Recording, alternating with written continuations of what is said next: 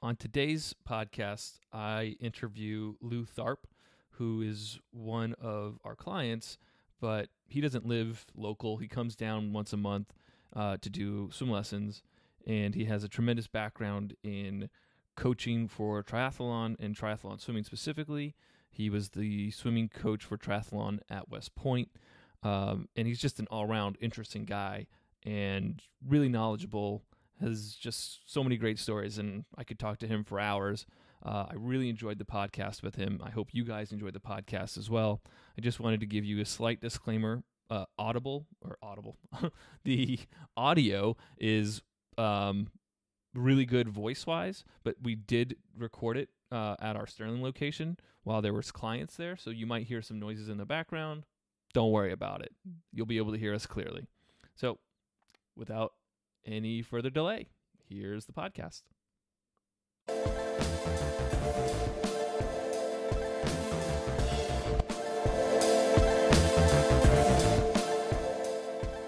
Audio is up.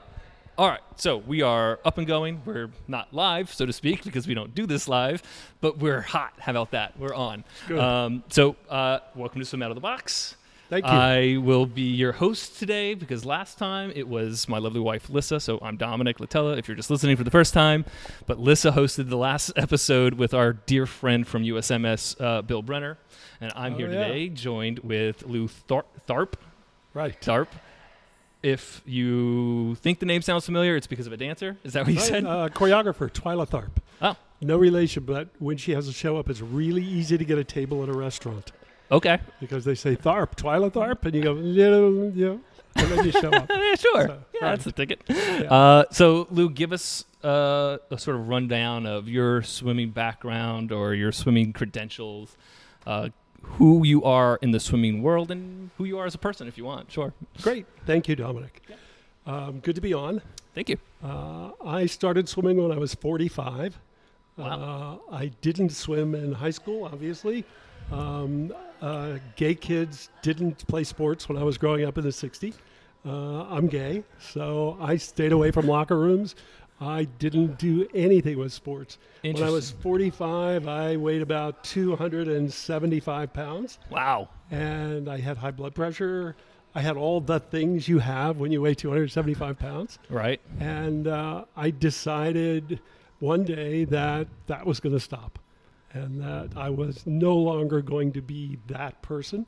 Wow. So I got a team of people together, a psychologist, a coach, a trainer, a couple of different docs, a nutritionist, chiropractor, anybody I could find.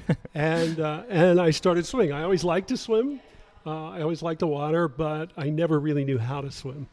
Wow. So at 45, that's yeah, impressive, so, by the way. You know, I got down, I got the weight off, and it's still a struggle to keep the weight off, as it is with pretty much everybody. I know 75% of the people in the U.S. are obese, and so I still work at it. But I started swimming. I swim competitively. I swim open water as well as pool swims. I have 13 USMS, FINA medals. Medals, not no records yet. Not yet. No records. Yeah, I have to get older. Yeah. You know, it's all that's a long game. Yeah, that's exactly right. As long as it gets to the point where you show up, you swim, and sooner or later you're going to get it. So right. But I just started open water about 5 years ago. Okay. And I like it, but I really like pool swimming better. Yeah. I don't like wetsuits. I prefer to swim without a wetsuit. And the USMS championships, you can't wear a wetsuit anyway. Right. So you have these 59-degree water days Oof. with 2 or 3 feet waves. And people in my age group, I'm 68, and people in my age group drop out. Yeah. So, you Easy get to chance medal. to medal. That's right. You do. I mean, it is as much about strategy as it is about fitness and about technique and all of that. So anyway, I was in the dot-com world in the 90s. At the end of the 90s, after the crash, I started a foundation with another person called the Global Healthy Living Foundation. Okay. We work with people who have chronic disease. We're at state legislators and in Washington arguing for patients. That's who we represent. We have operations in Australia and in Latin America. Wow. And so our job is to create healthier people and to give them the pathway to get healthy when they have a chronic disease. So our biggest group of people are people with autoimmune arthritis. Okay. That's rheumatoid arthritis, ankylosing spondylitis, psoriatic arthritis. They're on biologics. They're on very expensive drugs, and we fight to get the price of those treatments lowered every day because, we fight with insurance companies and governments. Is it the same in Latin America, in Australia? No. Okay, so it's a different issue then. We have the worst healthcare system of any nation, any developed nation. Right. It's the worst, clearly. If you're a billionaire, it's the best. But if you're an average person, it's the worst. When you get sick, you're expected to fight. And in every other country, when you get sick, you're expected to get well. Right. And in every other country, industrialized country, they focus on staying well and being healthy and prevention.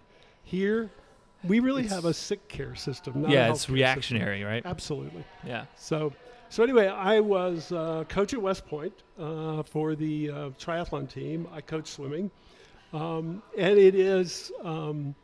I had never coached before, and I wound up at a Division I school because I practiced there, and I swam every morning early, and there were a couple of cadets who were swimming, and they were horrible. They were so bad. And finally, I stopped. And I said, you know what? I can't continue to swim with you next to me. You got to stop. You're distracting me. Yeah, you really are. You're driving me crazy. So I said, can we just work together for a few laps? So we did, and they were appreciative. But then again, when we're in bathing suits, they don't know if I'm a general or the janitor. Right. So they got to listen. They're not stupid. And so anyway, about 3 or 4 days later, several cadets started showing up in the morning. So they finally said, hey, why don't you be the coach for our triathlon team, swim coach. We have a run coach. We have a bike coach. So, of course, it wasn't quite that easy. I had to interview and I had to do all these things. But I got hired, and that was in 2005. And the three of us took the team to second place in collegiate nationals the next year. That's very impressive. But it was good. They were in 26th place before. Wow. And these were just kids. These were cadets. Right. You don't get to recruit cadets for triathlon. You take what you get. So anyway, then I took an appointment in the Obama administration after that, working for the Army, reporting to Secretary of the Army, and working as kind of the red team person, where we would go in and look at what the Army was doing and give our opinions about how well it was being implemented and where the successes were, where the challenges were. And I actually outlasted Barack Obama. My term was until 2018. Wow, so nice. I was out in April. So, but anyway, I know you don't want to talk about all that. So well, it's fascinating to hear the lives that you have lived. Yeah. So it's kind of cool. And we know each other through your West Point coaching, in that one of your former athletes who has turned pro has come to Swimbox for lessons on occasion. And so he figured you should come and visit. And I think we saw each other a couple of weeks ago, like 3 or 4 weeks ago, and hit it off. I couldn't express how nice it was to be coaching someone with a coaching background that was as open-minded to changing technique as you were. It's hard to come by. All right. So your coaching for swimming was mostly based in total immersion. Is that accurate? That's correct for me to say? Oh yeah, definitely. Yeah. I just don't want to overspeak or. No, I was a total disciple. Yeah. Right. So the way that we've been working on your freestyle is almost completely opposite of what you originally learned. So it's been really interesting. That's right. And we just did a 3-hour lesson together, which is pretty epic as far as information overload. And for myself, by the way, the fact that we're doing a podcast after talking for 3 hours already is pretty, it's very telling, right? It's telling that we have a lot to say to each other. True. And a lot to learn from each other. Yeah. I do want to talk about our lesson later, because I'm more interested in your foundation, because I think it's really important. I think you right before we started recording, you were telling me about just the approach with the foundation. So if you want to go with more in detail about the foundation, I would love for people to learn about it, how people can, if they can get involved, if they can help in some way. Yeah, I'd love people to know. So please. So the one of the major communities in the foundation is the one that works with folks who have arthritis. It is called Creaky Joints. And it's creakyjoints.org. And the foundation is ghlf.org, or Global Healthy Living Foundation. And what we try to do is to bring people to the point where they can both intellectually and physically accept exercise and fitness into their chronic disease. Right. Because when you get, especially autoimmune arthritis, or if you have migraine, if you have cardiovascular issues, you have both self-imposed and medically imposed limitations on what you can do. Right. It doesn't mean you can't be fit. And we really believe that fitness helps you feel better, regardless of what disease you have. People who work out more and who engage in aerobic activity report fewer migraines. Now, we're not offering a cure for migraines. That's not where we are. Right. But we know that physical fitness has a positive impact on your life. Yeah. And that's the connection we want to make. Yeah. So we have, in the past, gone around and taught people how to swim. So we'll go to retirement centers. We'll go to community centers. We'll go to anywhere people can come for free and learn how to swim. That's amazing. And people are so appreciative. Yeah. You know, we'll go to a Jewish community center. We'll go to various places that have a pool, and the excitement and the gratitude is incredible. Yeah. They absolutely love it. So just to add on to that, by the way, one of the things I do for U.S. Master Swimming is teach adult learn to swim certifications. That's right. To instructors, as well as an adaptive swimming certification that is based off of that adult learn to swim cert. And I need to get you in touch with Bill Renner. Sure. Because there needs to be a connection there. We Absolutely. really, really focus on trying to teach adults how to swim to correct the problem you were talking about before the podcast about kids not getting involved in sports they can do for their entire life. Because if an adult learns how to swim, a child is 81% more likely to learn to swim. And I mean, isn't that interesting? We were talking about that before, that in the United States, not true in Western Europe, Scandinavia, or many parts of Asia, but in the U.S., we teach kids sports at the earliest level that they cannot do when they become adults. And it makes no sense. So we teach the basketball, football, baseball. You're not going to be playing those sports except for slow pitch softball when you're 60 years old. Maybe flag football, maybe. And where's the aerobic fitness level there? You know, you're going to play that on a weekend. You know, you're not going to do that. And what happens is that in addition to that, we elevate the people who can play those sports well, and the rest of us sit in the bleachers and watch them through high school. Right. And then even fewer people are elevated in college, and we watch them in college. We pack the stadiums to watch people exhibit their level of physical fitness. Right. And what are we doing? We're drinking beer, and we're eating potato chips, and we're eating $9 hot dogs. Right. And so then what happens is we get more and more out of shape. We get more and more unfamiliar with what it feels like to be physically fit. And I was there too. That was me. Swimming is the only sport I know of, except for doubles tennis, if you play it carefully, that you can play when you're 70 or 80 years old. What is that? Pickleball.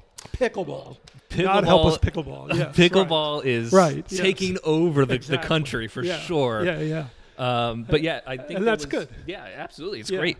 There was, I think, some report that just came out that doubles tennis there's a correlation with doubles tennis and life expectancy. I believe that. Right, because it's social and it's active at the same time. Right. Where swimming could be just as social and active at the same time. Right. Exactly. Every time you come to the wall, you can sit there and talk to each other. That's right. Right. Exactly.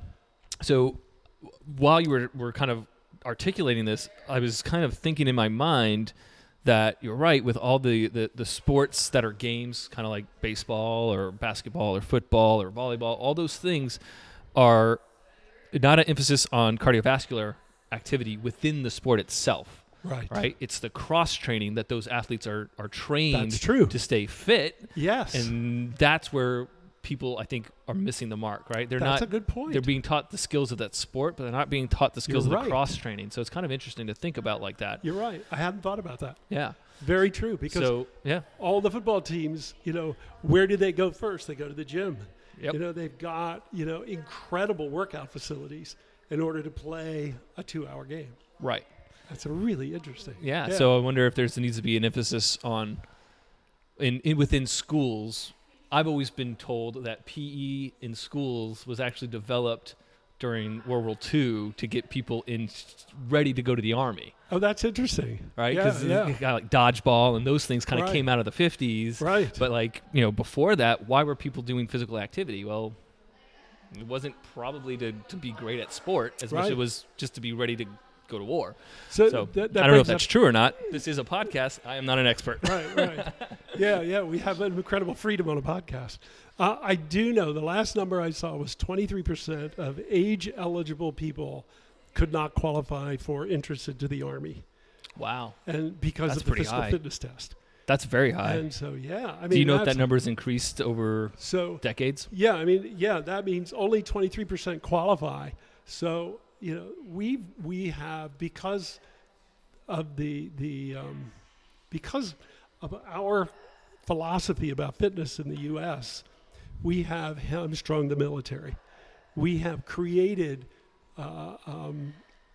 chronic diseases that we all are susceptible to. Type 2 diabetes. Yeah. We get it. High cholesterol, high blood pressure, all of these things. It's crazy. And if you work in Western European countries, so Scandinavia, for example, and all the way down to the Netherlands, bicycles are an integral part of your life. Right. That's it. You go to Amsterdam, you're going to ride a bike. Right. That's it. You go to Copenhagen, everybody rides bikes. And here, people don't do that. Granted, it's a little more dangerous here because people haven't quite been assimilated. Bikes haven't been assimilated into the traffic pattern. But we don't think fitness, and we really have to change that. I'm an old guy. I remember when Kennedy said, we're going to go to the moon and we're all going to become physically fit. And there was the President's Council on Physical Fitness. And in junior high school, we were getting little medals from John Kennedy for running 50 yards and for doing that. Kids today, a lot of times there is no phys ed in schools. And it's very sad. That is sad. Yeah. That was the only thing I excelled at in school. So is that right? That's the only thing I didn't do. Yeah, I never did it. I would do it, but I was right. So I want to talk about, speaking of our country not being focused on fitness. I think if we bring that back to swimming, a lot of people who swim get focused on the way they swim, and that's it. Right. And it can seriously suck. And this is what I do, and this is how I'm going to do it. Yeah. I'm done now. Moving forward. I have really good friends I swim with, and one guy swims with no goggles because he doesn't believe in them. They exist. Yeah, I know. And, you're right. You can see them. Yeah, they exist. And he swims. He's like a bulldozer in the water. But you know what? It's a great aerobic workout for him. He gets his heart rate up to 150. He's probably 60 years old. It's pretty good. And he's good, but he's a horrible swimmer. And so what happens is, I've been swimming with him now for maybe 6 years. He's starting to lose interest in swimming now. And I can understand why. Right. It's so hard. Yeah. It's just, guy's crazy the way he has to build himself up to swim, and then he swims, and then he feels okay, but he's never really happy. Yeah. And we need to be able to really, and that's why I appreciate what you're doing, because swimming is the only sport that I know of that changes regularly. I remember Doc Councilman said, "Put your head up, look where you're going." Yeah. Nobody does that now. Right. And Doc Councilman had people doing 25 yards on 30 seconds, and everybody thought he was crazy. And they thought, you're abusing these college kids. Indiana University kids will never be the same. And so he did some stuff right, he did some stuff wrong. Right. But he changed a lot of things. Yes. And so did the Stanford coaches in the 90s, Richard Quick. Yeah. Bill Boomer. I learned from both of them early on in my career. They were like definitely instructing role models for me. Right. I was like, and oh my God, men's these guys are so smart about this. Exactly. Yeah. We would go, I went to a couple other swim camps and I forgot the name of the men's coach. It's so embarrassing. It'll come to me in a minute. But they would spend we would spend half the day out of the water at the chalkboard just talking. Yeah. And they were just all about, especially Bill Boomer. And he never swam a lap in his life. He never got in the water. He was a coach at he was a consultant at Rochester, then a coach. And he never got in the water. But he understood motion and he understood propulsion and he understood these things. I don't want to conflate people, but was Boomer the guy that could draw like a swimmer just with like freehand on a chalkboard or a whiteboard? Have you ever seen him do that? Yes. I mean, because I had come from an art background, and it's like this dude is demonstrating amazing life drawing skills. Well, we used to accuse him of coming in early and putting a template up and putting pencil on the board so he could draw. I'm certain if someone went to YouTube and YouTube Bill Boomer drawing or swimming drawing, something would come up. Exactly. And I think everyone listening to this should do that because it's incredibly impressive. Right.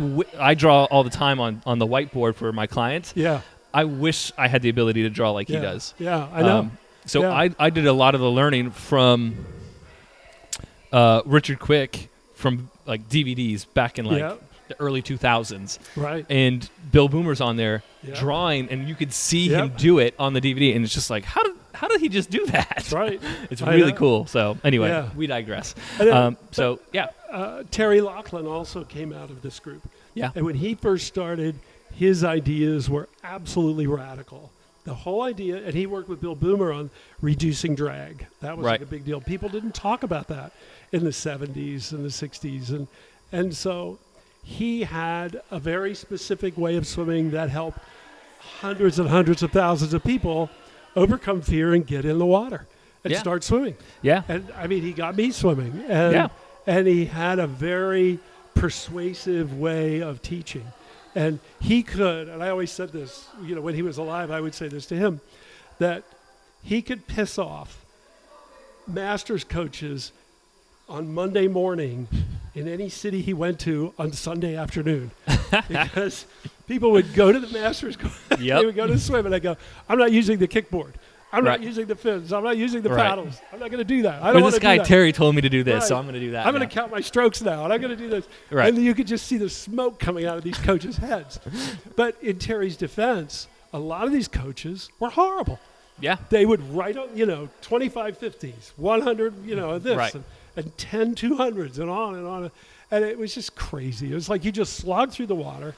You got out. You had no idea what you did. You put no thought into it. So he really brought thought to it.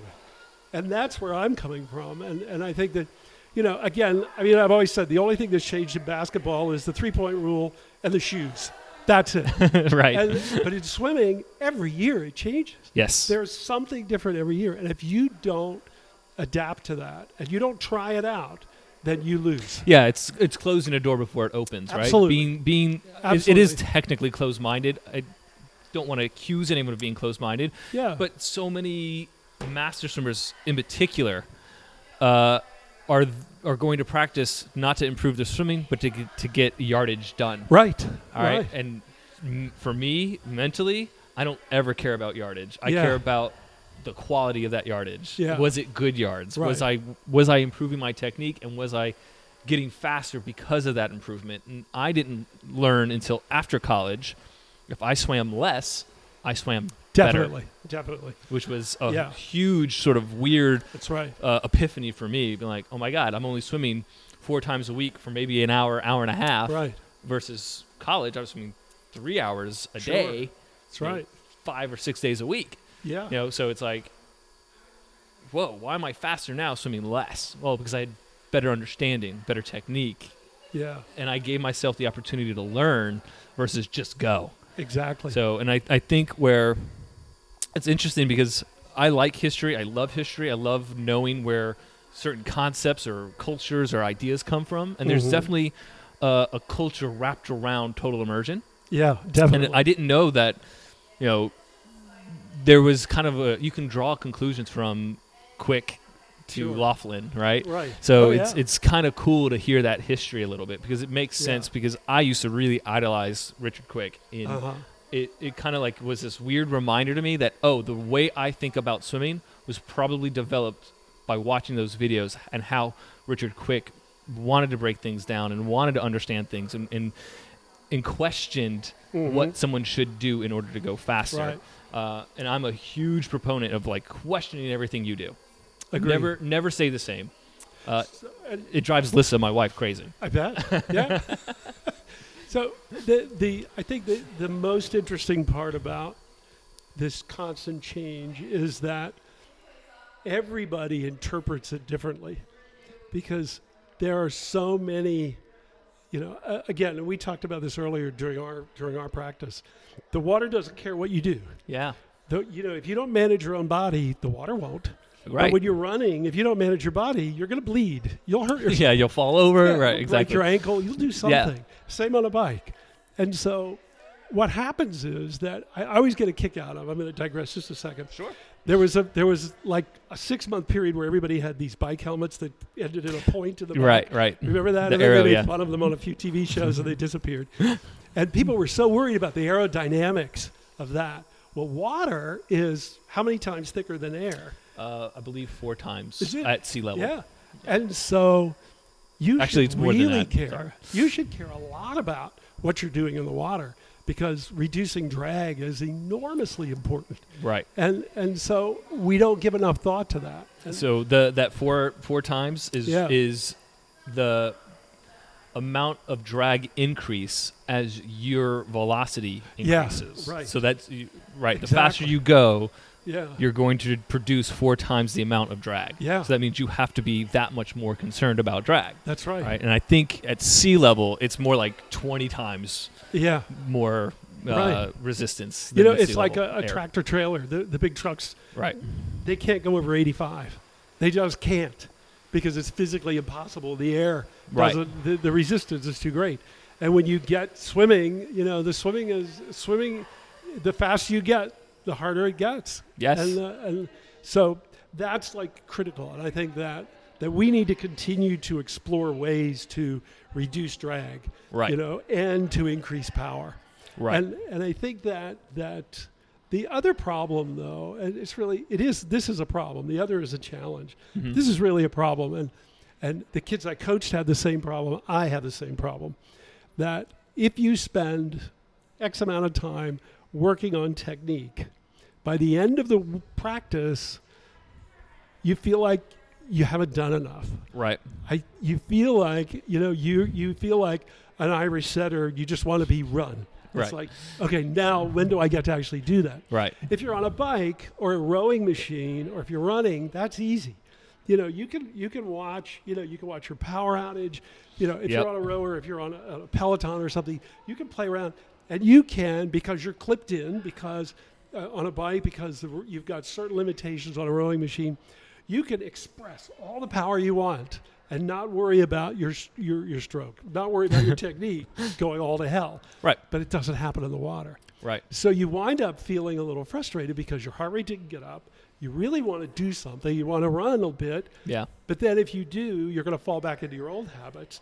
And so there's that constant tension there. Right. It's just it's very frustrating. So for swimmers. I have the attempt I've made to solve this problem is to try to help people understand seasonal training when they're in their off season. So in this area, that's typically around November or just after the middle of November. Yeah. So when you're in your off season, that's your time to just be obsessed with how you move, not obsessed with how fast you're going, not worried about how far you've gone. Who cares? Yeah. It's the off season. All right. So it's about learning those new movements in the off season. And then as you get closer to maybe, let's see, January, February, into March, now you're adding a lot more distance and a little bit more speed work. And so then by the time you're in March and beyond, You've got endurance now. You're a little less focused on technique, but still always kind of touching base with technique and incorporating endurance with speed work, with a little bit of technique work. And so it's just understanding that there are seasons where it's better to do certain things. Yeah, that is important for triathletes for sure. In the swimming world, it is much more difficult because the seasons all bleed together. They do. Typically in this area, we only have August, maybe 3 weeks in August that people aren't swimming. Right. All right. Well, there's no real off season. Right. It's like Very you get true. no swimming, and then you're right back at it again.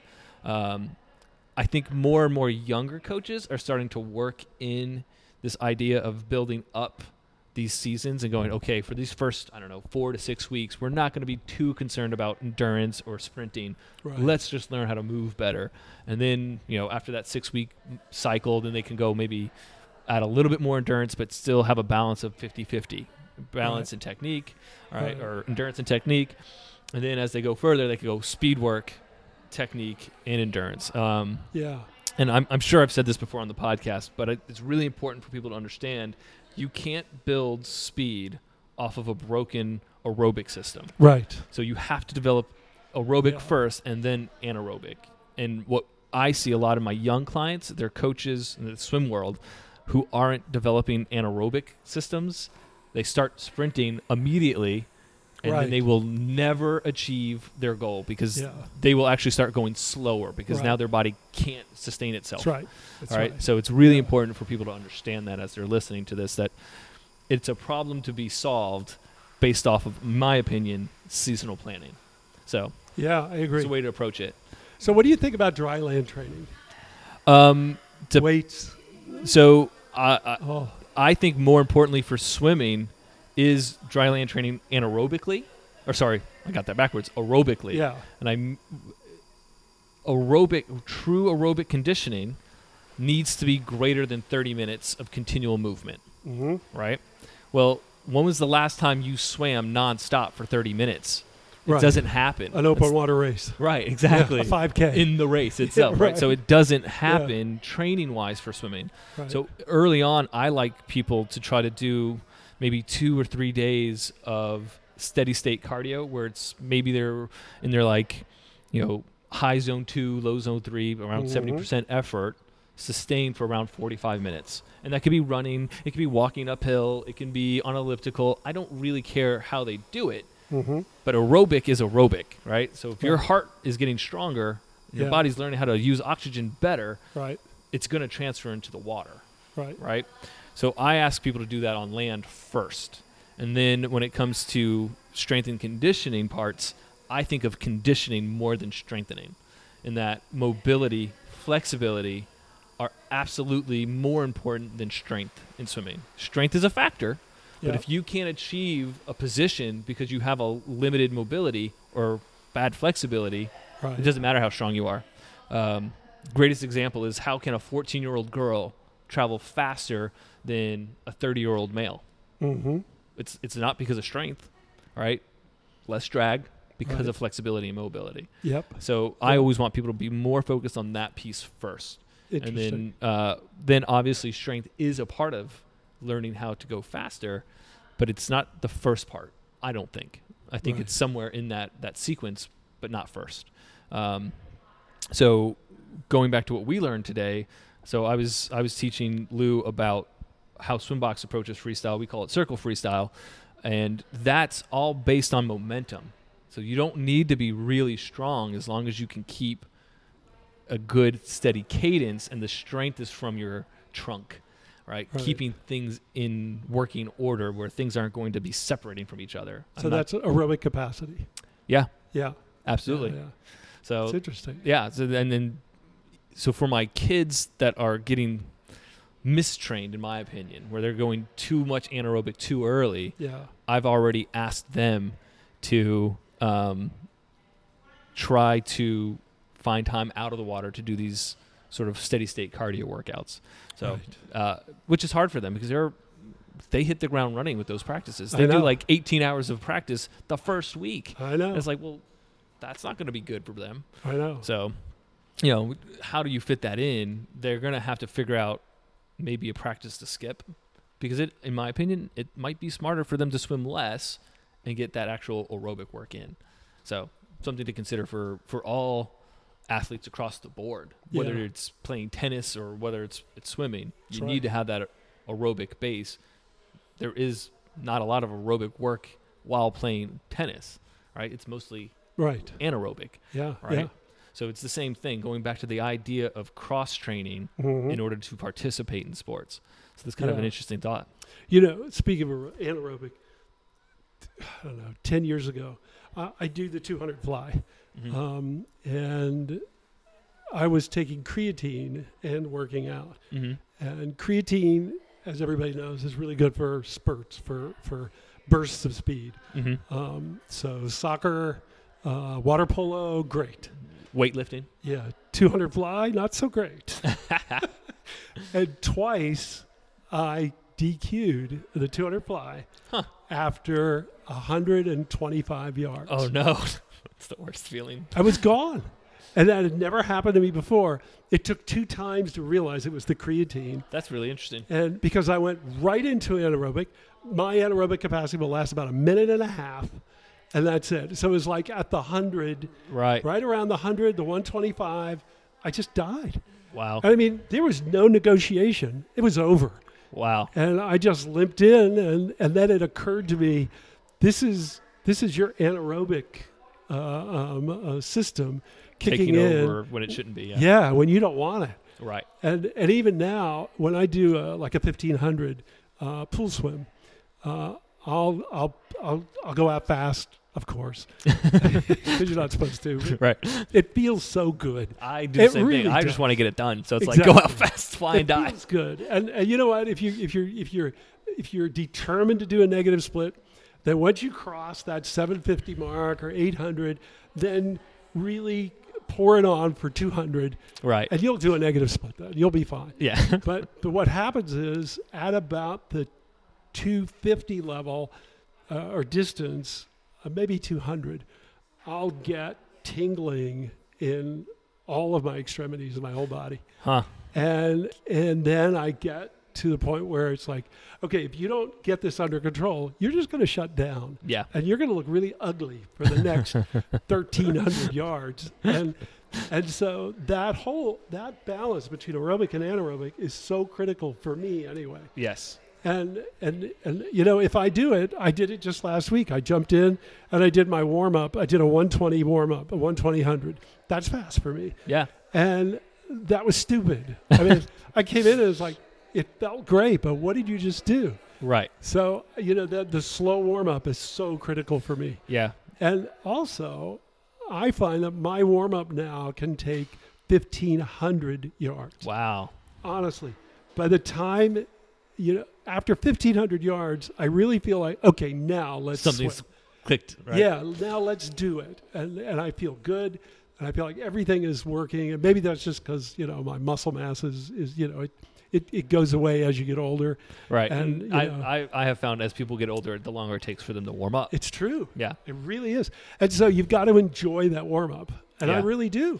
Yeah. I enjoy it. You think of yourself as like a seal off of San Francisco Bay. You know, they just kind of fool around and they, you know, they sun Splash themselves a bit and they splash and a little backstroke and a little bit of that, little look out for a shark here and there. And you know, and you have to enjoy that warm up because if you don't, you're going to get very frustrated. Yeah. And just a side note, I think what's really important for people coming back to any sport off of an injury. Yeah. Be patient. Yeah. Give yourself the ability or time to develop the aerobic system. That's right. I think that is something that people do terribly. They want to get back to it, and they don't give themselves enough time to build that aerobic system. Right. And then they find themselves struggling and go, I've lost everything. I used to be able to run 10 miles, no problem. Now I can barely run a mile. Well, give yourself time. Be patient. Yeah. And you know what happens, and I've seen this in triathlons more than swimming, people start out too fast. Mm-hmm. They don't warm up, and they panic. Yes, panic. And everybody is, you know, you determine, are you an inch away from panic or are you a foot away from panic? Everybody will panic at some point. Right. It's just a matter of where's your tolerance? Where is it? It's happened to me. You know, I had a race on the Mediterranean just off of north of Barcelona, and the water was about 58 degrees. I had a wetsuit I hadn't worn in about 4 years. Mm-hmm. It was a little tight, Mm-hmm. and I got in the water, and I couldn't breathe.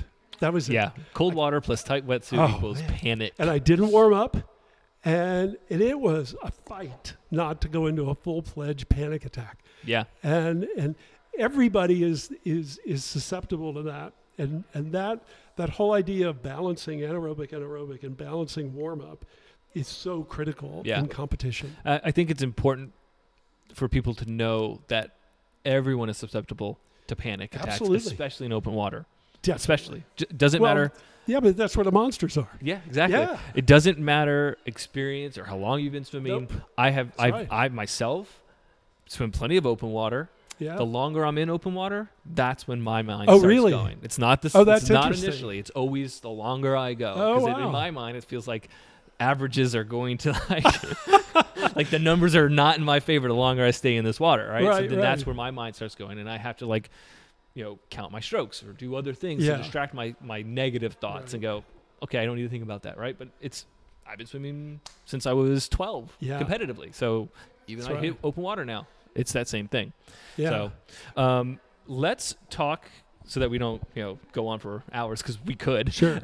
Let's talk about some of the differences you were experiencing today with how you traditionally swim freestyle. Like what you were learning today that you felt was like completely different or in almost eye-opening or moments of epiphanies in a way. Maybe that might be dramatic. I would categorize them into 3 areas first. I think first is physical. Second, first is movement, not physical. First is movement. Okay. Second is thought process, and then third is physical. Okay. So the movement is just from a what goes where perspective. It's very, very different from anything I've ever done. Okay. The idea of the high elbow is just, that's imprinted in my brain. Right. And you're referring to the recovery for that. Yeah, right, the recovery. Okay. Because the idea that, you have a high elbow in the recovery, you have a high elbow in the stroke. They both follow the same line. It's a straight line. Right. And, you keep it close to your body so that there's less drag. Right. And so looking at a very different way of moving is now becomes intellectually disruptive. So you have to think that through. Right. And you've got to figure out, okay, now wait a minute. What's happening here as I do this, and how do I create in my brain space for this to happen? Right. Because if you don't, then it won't happen, because that's what controls all your movement, of course. Right. Then there's the physical part of it, which I guess is a synonym for the musculature. Mm-hmm. It's like, what's happening to your muscles when you're doing this? Right. And, I think about it. Those little pillows you stand on to balance yourself? Oh, yeah. So you stand on one of those and you stand on one leg. And you're not saying to yourself, invoke my psoas here. Right. No, I need my hip flexor now. And you can't do that. Right. But after you do it for a minute or 2 minutes or 3 minutes, theoretically, you get better. Right. Hopefully. Or 10 minutes or 3 weeks or whatever it takes. Right. You get better. And the same is true. But what you knew enough to do was to pick your foot up and put it on the pillow and lift your other foot up. Those are kind of the gross physical movements. Right. The rest of it, your brain figures out. Right. So what we were working on today, one of the physical movements was repositioning the shoulder. Right. So you kind of lower the shoulder so that you're not in that hunched position where you're putting a lot of stress on rotator cuffs. Right. But you're now moving that down, and when you move that down, now you're able to invoke the lats, the traps, that other one, serratus. Serratus, yeah. Your obliques. All your your core muscles, really. Right. They all fire. And so that's able to fire. When it's up and when it's tight, they don't fire because you're putting all the stress on the rotator cuff or the that little muscle looks like that behind inside your shoulder blade. Supraspinatus? Yeah, no. Not supraspinatus, not infraspinatus. Subscapularis. There you go. And so you're putting all the weight on that tiny little muscle. Yeah. When you should be transferring that down to all of the larger muscles in your core. Right. So there are those three things that you have to pull together in a practice session that I think that can be very difficult to do. Yeah. And it takes a long time. Right. And the issue with that is that as you practice it, you're going to pick up small bad habits as you move forward. Absolutely. Then you've got to come back, and then we've got to work again together. Right. And you go, Refine, okay, you got that part, refine. but Right. there is that elbow thing, or there is this, there is this exit, and hand exit, or hip position, or any Right. of those things. And so that's where, honestly, I think endless pools are great for this. Yes. And if you've ever swum in an endless pool and you've been bored, Yes. then you really need Dominic there. You really need somebody there who can say, okay, wait a minute, do this, and wait a minute, Right. look at this, because that's really what they're for. Right. The way they're advertised, when I see people in our neighborhoods, some people put them in, and they say, yeah, I swim every day in it, and I think you've got to be out of your mind. It's got to be. Yeah. We used to have an open water swimmer come and swim Oh my God! straight for Really? like an hour, Oh my God! never stopping. At the same speed. At the same speed. Ugh. I have no idea how she could do that. That is some mental fortitude. That is like the mental equivalent of knitting.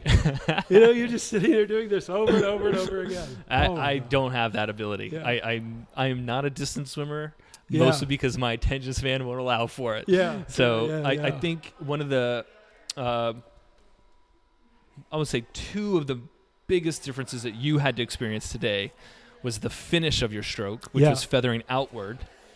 And then the idea that you don't have to rotate. If your shoulder blade goes down, right, it rotates for you. I like just watching you experience that for the first couple of times was really cool because you can see how it freed you up in a way. Right. Like you didn't have to force anything. It just was happening. And I think that's actually a really big contrast that people aren't used to experiencing in their swimming. Where there's such an emphasis on rotation, and I get it. I get why. Mm-hmm. But I think that emphasis also can be distracting and take people away from things that will make them better swimmers. Right. So that was a big piece for me coaching you today. So and I like instruction that solves problems that I don't know I have. Right. So, it's there are a lot of things you can do wrong, and if you focus on them all the time, the chances of correcting them get less and less as you continue to focus on them. But if you just say, focus on the shoulder, or, on the feathering, or when you come out of the water, just make your pinky come out first. Right. If your pinky comes out first, your elbow cannot come out first. No, not unless you're a contortionist. Yeah. But if you tell me to worry about my elbow coming out first, it's not gonna. It's not as efficient. It doesn't. Right. Doesn't work as well. Right. And it's different for different people, right? So it's your filter. Yes. Taking whatever I say and applying it, right? So this, and I call it the new stroke, but this new system seems to me to be you seem to be less susceptible as a swimmer to crossing the center line when you take a stroke. Yeah. You know how some people, they go like this and they wind up over here. Right. If you're coming like this, you're going to be in the water there. It's almost like a butterfly kind of a thing. So people that are just listening, Lou's demonstrating a high, very acute angled elbow during the recovery versus a straighter arm recovery, right? Exactly. So, which is an interesting thought as well, because usually people cross over from a disconnect of their body. Right. So it's like they've placed their hand in and then they've rotated their hip, and that's right. why they've crossed over. That's right. Where with this, the Circle Freestyle system, it's more about your body moving your arms, so that opportunity is diminished for sure. Right. So that's interesting you bring that up. Yeah. I mean, I think all of this is so exciting because you get to try new things. Yeah. And it's frustrating, and it's a learning process. Yeah. And, it's like, when you've had the same car over and over for year after year, and then they change where the cruise control is. It's like, why do they do that? There's no reason to do that. But in swimming, there's a reason to do that. There's a reason to change this stuff because It rewires your brain. It realigns your thinking. Yeah. You help to understand where you're weak. Yeah. You see what muscles you're not really using that you should be using. And that's important. And worst case, somewhere you do it for 6 months, you don't like it. You know Switch what? back. You got 20 years of old crap anyway. Go back to it. You know, if that's going to keep you from sitting in front of the TV and eating potato chips and watching bad TV, then good. Right. You Yeah. know, I mean, I think for swimming in general, it gets very tricky for us to measure things within water. Yes. Right. So as science has improved measurements out of the water, now we're starting to catch up in the water, and we're starting to learn a lot about how someone should move through water. The average person should move through water, as opposed to those elite athletes that you sit there and watch. Those are outliers. All of them are outliers. Absolutely. They can get away probably with a lot more bad technique than the average person. And they do. And so it becomes detrimental to people to compare themselves to elite athletes. Right. Because that elite athlete can do something well, or their swimming is fast, doesn't mean they're doing it to the best of their ability. That's right. And we're seeing that in the swimming world when you compare how Phelps swam fly versus like when what year was it? 2012 when he got all those medals? Was that, right? I think it was. Right. And then 2016, right, where he was getting beat in the 100 fly. Oh, right. Where he lost the 100 fly. Right. Because the kid that beat him, I know the first guy. I only know first names apparently. Yeah. The first name of that swimmer was Joseph. I don't remember his last name. Anyway, that kid was able to make the adjustments that Phelps was coached on previously that Phelps did not want to make because it wasn't his stroke. Wow. And so it was those small adjustments that allowed this kid to improve the technique of his fly to then eventually beat his idol, Michael Phelps, which is kind of cool, right? Yeah. It's kind of a neat thing. If you're too set in your ways, the younger generation isn't, they learn those techniques. That's right. Yeah. So it's kind of an interesting thought process to kind of go, well, maybe I can learn something and implement it and not be beholden to, I swim this way. Right. So, and I mean, when you think about it, I don't mean to trash other sports, because if you're doing any sport, that's better than doing no sport. But really, if you're playing a sport, if you're playing racquetball, when's the last time you changed your technique? Yeah. Or golf. Right. Tiger Woods, actually, he's Tiger a great Woods, he would say every time he wins a tournament, he starts over again. He tears his stroke down completely. He starts with a new trainer. He starts with new people. They teach him a new stroke, and he finds ways to improve. Right. This was, that quote's got to be 15 years old. So. Right, and now he's coming back. Yeah, he's coming back. It's kind of amazing. Again. That's right. That's really amazing, actually. It's very impressive. It is. All right, so I don't know where we are time-wise. We could assume we're past 30 minutes. I would think so, yeah. So let's wrap it up a little bit here. Great. How can people do more to help out the Global Healthy Living Foundation? Global Healthy Living Foundation. Thank you. So actually, in the last, since 2014, we have spent about $10 million in research. We have an app called Arthritis Power. Okay. And if you have arthritis, and I can tell you everybody over 45 has arthritis. Okay. You have osteoarthritis.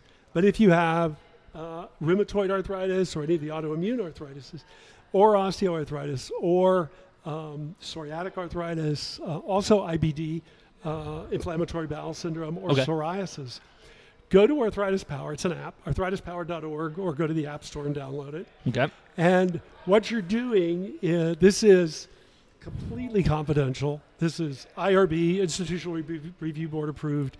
This is HIPAA compliant stuff. We're not talking about Facebook here. Right. We're talking about a serious research database. Right. And you can participate in research by entering your own data, which is all anonymized, and then we use that data on a longitudinal basis. You can also participate in independent projects. We have one with the smartwatches where we're giving away the crappy one. The Fitbit? Yeah, Fitbit. There we go. The crappy one. and I mean, it is crappy. It is not. Yeah. It's not high end. No. We had to do a lot of analysis to understand where it wasn't working, but it's cheap. Right. And the ones that work perfectly are $1,000, and we're not going to do that. Right. So you can qualify for a free Fitbit. You wear it, We'll record all your data. You'll put it into your smartphone. It'll go right into the app. Cool. And then you'll answer questions on a regular basis. And what we're able to do, you can see if you go to our website, ghlf.org, you'll see all the research papers that have been published. We talk about how you can take different kinds of medicines that have different different effects. Yep. We talk about marijuana. We're one of the few people who have done the beginnings of research into marijuana. The U.S. is very far behind on that. Yes, they are. We talk about activity, movement, words, interactions with physicians, all of that. Great. We also have Twitter chats. We just had a Twitter chat last night. Mm-hmm. We get an average of 6 million or so impressions. Wow. And last night we talked about chronic pain versus acute pain. Mm-hmm. So you can go to Twitter. The Twitter chat is creaky joints. Hashtag creaky joints. Okay. And that's the easiest way. You can, if you have a desire to go argue with Congress or state legislators, you can join what's called the 50 State Network. You see it all on the website, ghlf.org, and you can sign up for that. We have people in every state. If you're close to a state capital, we'll definitely use you, and we'll send you in, we'll prep you, and you'll go talk and explain your healthcare issues. We're very interested in insurance companies and how much they're charging. Yeah. People create huge amounts of anxiety over pharmaceutical companies. At least they produce something. Insurance companies produce nothing. That's true. And they make so much more money than pharma does, it'll blow you away. I never considered that, but that makes complete sense. They are licenses to print money. Yeah. And they control your medical care. They tell your doctor what drug you can have. Right. And we're constantly negotiating with these folks to try to get a little bit more, like an insurance company will cut a deal with a drug manufacturer to get a drug cheaper. Mm-hmm. They will then say, you're on drug A, we just got drug B cheaper, we're going to switch you to drug B. Right. No questions. You don't get to argue with them. Well, okay, if you're going to do that, at least give me some of those savings. Because you're getting that drug cheaper. Why aren't I benefiting? Right. When a drug goes generic, my Lipitor, I don't take Lipitor, but a person who takes Lipitor drops from $50, $100 a month down to $4. They participate in the savings when a drug goes generic.